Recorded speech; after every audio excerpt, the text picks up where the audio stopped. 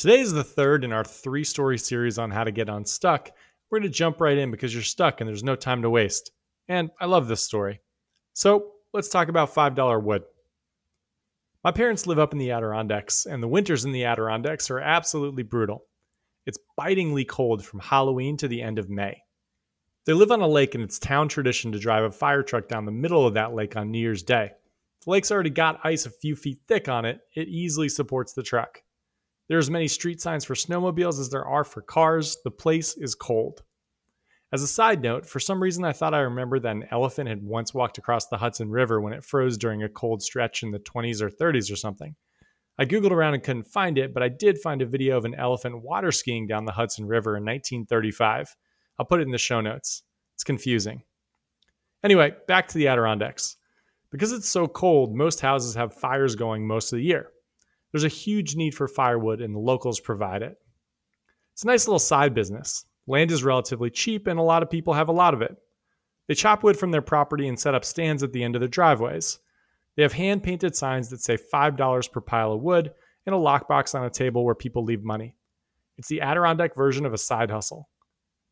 Every driveway has the same price, $5 per pile. Every once in a while, you'll see a car parked as the driver grabs some wood and leaves $5 in the lockbox, but most of the time, the wood piles sit untouched for weeks. And then there's Jim's driveway. Jim always has 3 or 4 cars parked outside, and on weekends, he's usually got a line of people waiting to pay. Jim sits at a fold-out table in a giant coat and gloves, seemingly freezing his ass off, collecting money and making change. The wood at his driveway looks exactly like the wood at the other driveways, so why the line of cars? What do you think? Before I investigated and met Jim, I assumed this house that always had a lot of customers was just undercutting their neighbors, selling wood for $3 a pop and hoping to make up for it with volume. But in a twist loyal yet unconfirmed listener M. Night Shyamalan would be proud of, when I parked to check out the hubbub for the first time, I saw a big sign out front that said, wood, $10 per pile. $10? What is going on? We'll talk it through after a little smooth jazz. This is the Idea to Start a Podcast brought to you by Tacklebox. We accelerate ideas into real companies through our product, the Tacklebox Method, and we play smooth jazz and run through startup tactics every Wednesday on the Idea to Start a Podcast. You're here because you're thinking about an idea, you're ready to launch something, or maybe you're already moving ahead at full steam. We're here to give you the tactical strategy that will give your business the best chance of success. As always, notes for the pod are at gettacklebox.com/no whisper ideas, and if you like the pod, share it with a friend. And with that, let's go. When I first saw that $10 sign, my heart skipped a beat. You know how much I love these things. $10 and a line when everyone else is charging $5 and had no customers? I got online to buy wood and talked to the owner I've already introduced to you as Jim. While standing online, I saw the rest of the sign that had the $10 price on it. It said, $10 for wood for your meat smoker. A sandwich board next to it read, get the most from your pork shoulder, ribs, or chicken. If you've got bad wood, it doesn't matter how good your meat is. Once the 10-year-old inside of me was done giggling, I focused and realized what was happening. This was a guy who knew his customer and made a decision to focus on them. There was a unicorn sitting at the folding table in front of me. I bought the $10 wood. I don't have a smoker, but I needed to learn more. I told Jim I thought the marketing was brilliant, then asked if the wood he sold was any different from his neighbor's wood.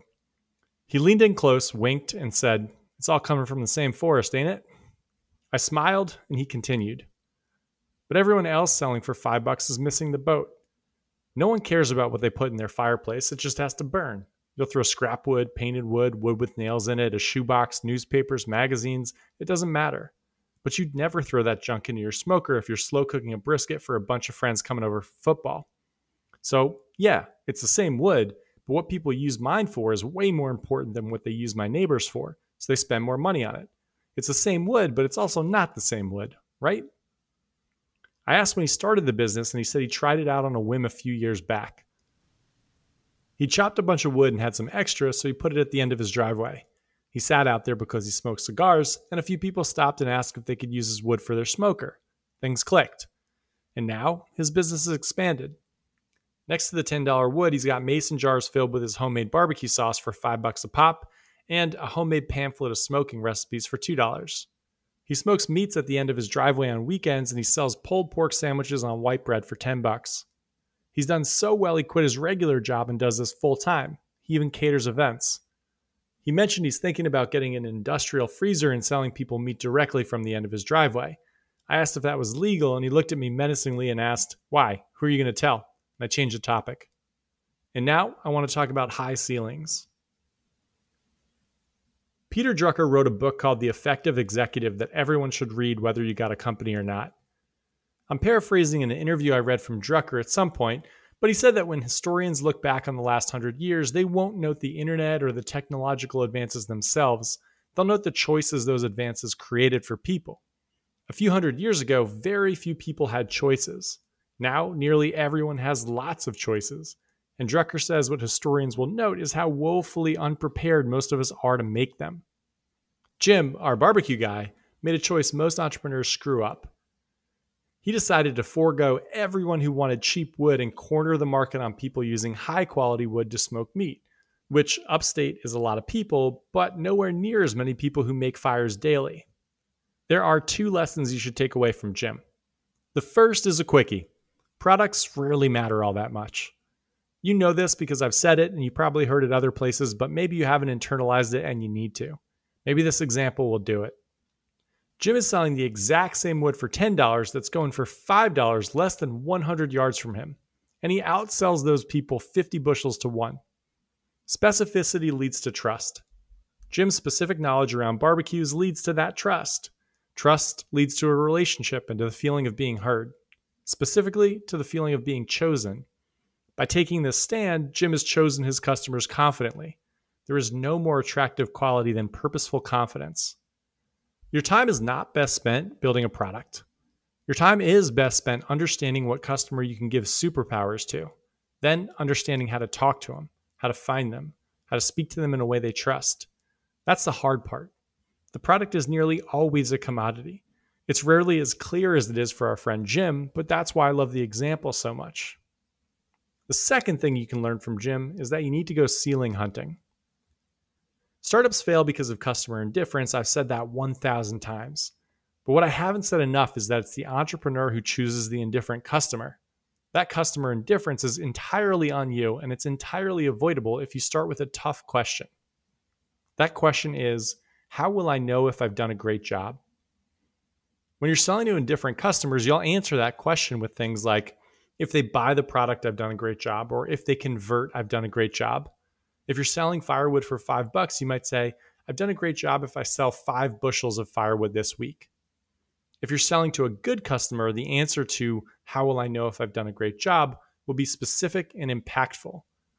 Jim knows he's done a great job if customers tell him about how good their barbecue was the previous weekend.